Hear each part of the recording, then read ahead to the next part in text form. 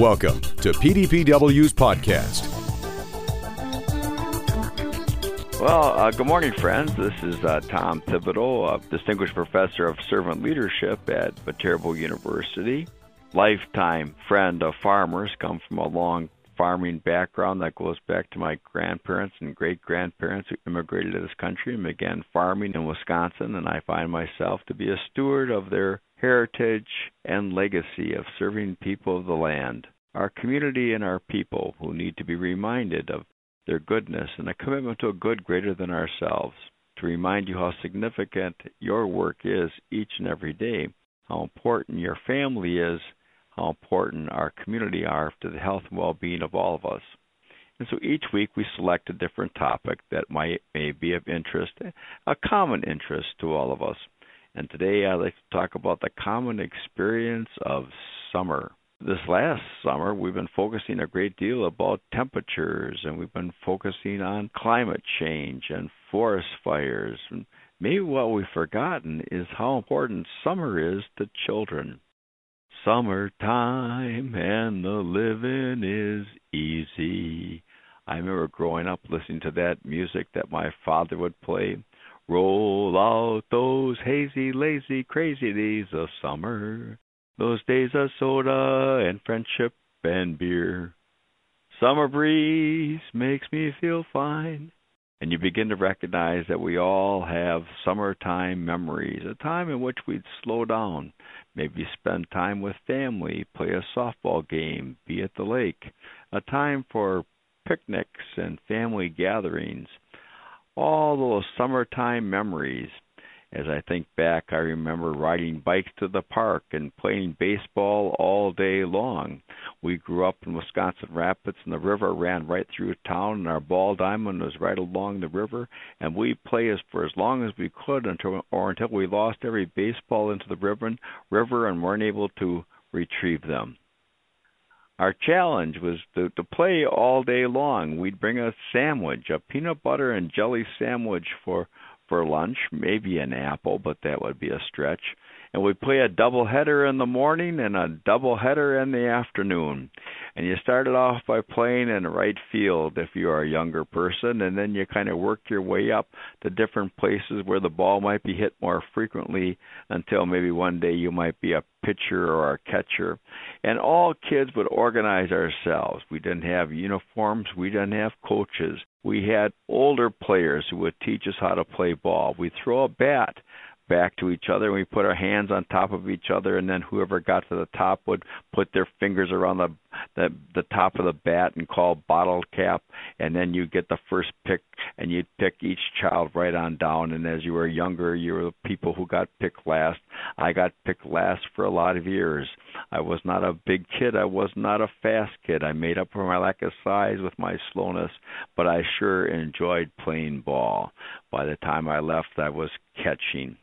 I can remember going fishing along the river, catching bullheads and carp, because at that point the river was polluted by the discharges of the paper mills or by waste treatment plants that hadn't been developed at that point. But boy, was it fun catching a bullhead or a carp and bringing it to the shore and unhooking the hook, and how many times did the hook go through our thumb, and we would yell and complain, but then the next day we're looking for worms and ways in which to go back fishing.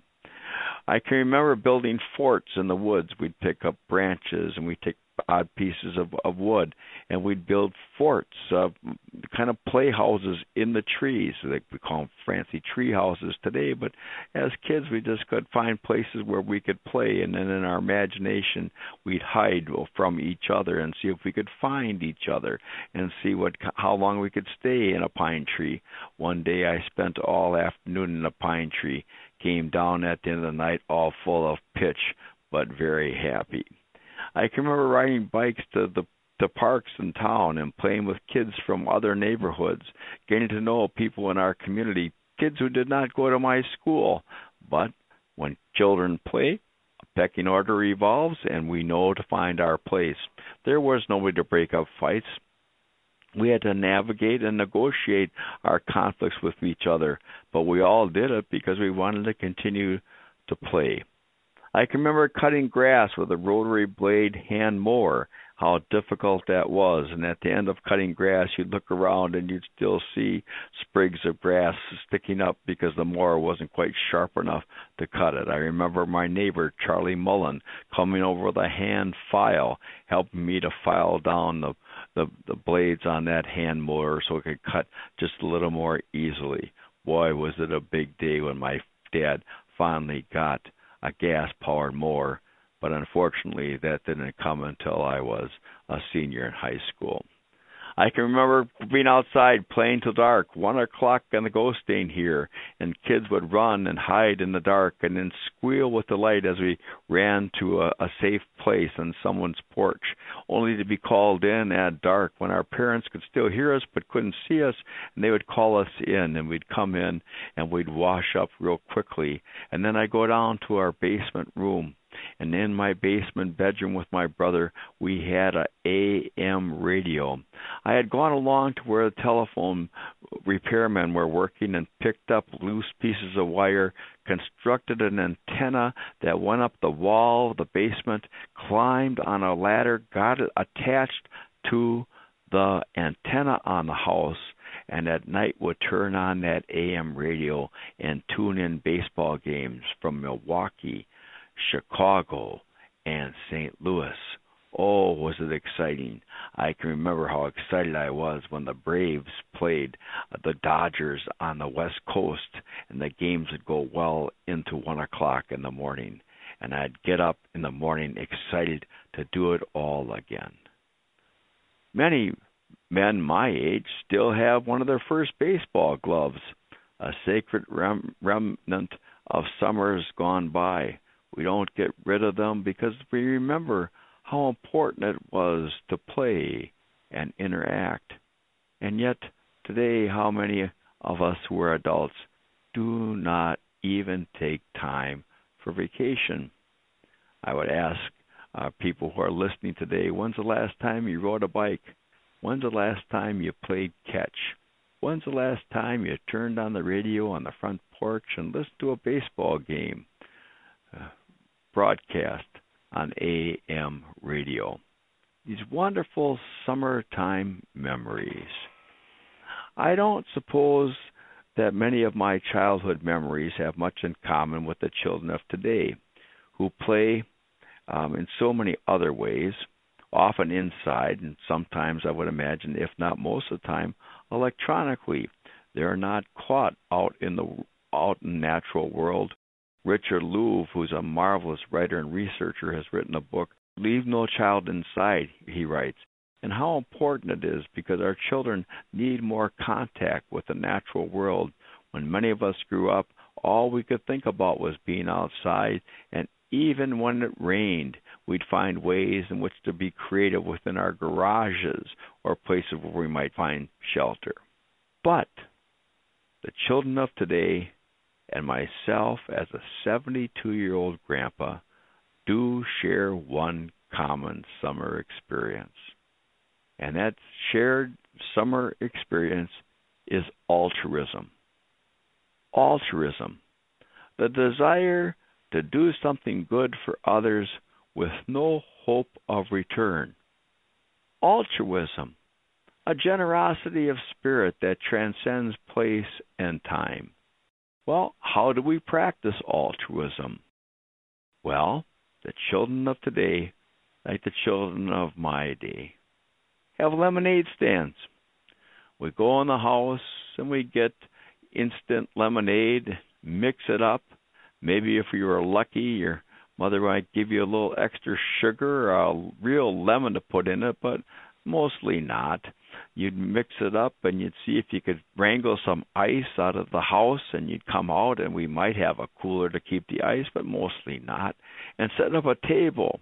And on that table we'd put a sign, lemonade for sale, 10 cents a glass. And we'd sit there all day long, and maybe at the end of the day we'd make a few cents, maybe even over $1. And then our parents would say, what do you want to use that $1 for? And you'd think about somebody in the community who might be able to use $1 or $2, and we'd give it away. You didn't have a lemonade stand because you were going to get rich or rewarded. He did it because it was fun. It was an opportunity to give back. Well, yesterday I had coffee with a couple of friends and we began to reminisce. And my friend told me how he was driving down the block and he saw these two young girls out in front having a lemonade stand. And he stopped. It was a hot day and their stand was under a tree in their yard. And they had a little glass of ice and just like back in the day, a plastic pitcher. And they said, "Would you like a glass of lemonade?" He said, "Yes, I would." He said, "Girls, why are you doing this?" And they said, "Well, we want to earn money to help children who can't pay for their school lunches." These two young girls were aware that they had friends at school who were food insecure, friends at school who rely on breakfast and lunch as their food source in the course of a day because their parents are not able or not available to fix meals for them. And there's many children like that in our schools. And these two young girls wanted to sit out on a 90-degree day and sell lemonade for other children. And my friend was so impressed and inspired by the young people, he gave them a $10 bill. He asked them to hold the bill between themselves, and he took a picture of the two young girls with a $10 bill. He put it on his Facebook page, and a friend of his within 10 minutes wrote back and said, "I'm not going to let you be the only person to be generous today. I am going to take your $10 and I'm going to give them $100. And the gentleman drove over to where the girls were selling lemonade, and he gave them $100, and they held the $100 bill between them, and he took a picture and posted it on Facebook. Well, those two little girls in the course of the day raised $732. $732 so that their classmates can have lunch. Now, for our audience who are oftentimes farmers, those two little girls are only able to help pay lunch because people like yourselves are working during these summer days producing the food that become school lunches. Altruism, good other than ourselves, with no expect of return. And then the woman who was sitting with us having coffee said, "My 6-year-old son last week wanted to sell root beer floats. He was kind of sitting around not knowing what to do, and he came up with this idea by himself, and we had some ice cream and we had some root beer, and so we got him set up outside. It seemed to be an awful messy way in which to, and he put up a sign that he was selling root beer floats, and a gentleman stopped and said, "Well, why are you doing this?" He said, "I'm trying to raise some money for the children at the Boys and Girls Club who don't have enough money to sign up for sports. Their parents can't afford for them to play ball because they can't afford the $5 or $10 it takes to register." And so he wanted to help out the Boys and Girls Club. Here are children paying attention to the real needs of their colleagues, real needs of other children for lunch and the opportunity to play ball. Well, what happened is that the man was just so impressed, he gave the young boy 20, and the man behind it gave him another 20, and at the end of the day, the young man had sold out his root beer floats and made over $340 so that other children are able to participate at the Boys and Girls Club. Now, you can't make a root beer float unless you have ice cream. Ice cream produced by the milk of cows and then brought to a creamery and whipped up into that wonderful frozen dessert that we all enjoy. Do you see how all of our lives are connected by threads of goodness? That children at play really reveal themselves. Plato said, "The work of children is play." Plato also went on to say is that a person's true identity is revealed in play, in leisure, in altruism, the way in which we use our time to benefit the lives of others. And there's so much goodness each and every day. One final story. A friend of mine who works with people who are unsheltered in the city of La Crosse, people who don't have a place to live. Rents are high. The problem with addiction, or a problem with the lack of rent, all kinds of different ways why people don't have a place to live. And she brings levels of comfort to people. A lot of cold water this winter, maybe mixed with a little bit of lemonade. She brings us socks, and she brings T-shirts, and she brings sandwiches when the food is donated, trying to take care of our brothers and sisters. A friend of hers who is teaching at a vacation Bible school asked her to come and talk to her kids at Bible school, and the kids were going to put together little care packages that would have maybe some socks and gummy bears and wet wipes, some things that would help people be comfortable as they stay outside during these summer days. And one little 10-year-old girl said, "I'd like to come and work with you." And then she said, "I work cheap. 1 package of gummy bears an hour, and I'll do whatever you need me to do." She said, "Well, I thank you very much, but you're awful young to be coming with me in the car, but I appreciate what do you need?" The young girl said, and my friend said, "Well, the people need toothpaste." "Great," she said. "My dad's a dentist, and I bet he's got lots of toothpaste." She said, "Well, let me talk to your teacher," recognizing the boundaries there. But she saw this enthusiasm in this young 10-year-old girl, and she said to her, "Tell me, what is it that you want to be when you grow up?" And this little girl pulled herself up and with a great big smile, and she said, "I want to be a 5-star human being." Isn't that great? I want to be a 5-star human being. Well, at age 10, you're selling lemonade so other kids can have school lunch. At age 6, if you're making root beer floats so other kids can play sports. At age 10, if you want to make sure that people have toothpaste, you're on your way to becoming a 5-star human being. Summertime, where the living is easy, and children provide all of us hope. May we all aspire to becoming 5-star human beings. And summertime's a great time to start. Our thanks to Tom Thibodeau for today's message. Tom, a distinguished professor of servant leadership at Viterbo University. And for archive podcasts and more on-demand programs, and for more on the professional development for today's dairy producer, head to PDPW's free website at pdpw.org. Until next time, have a safe and productive week.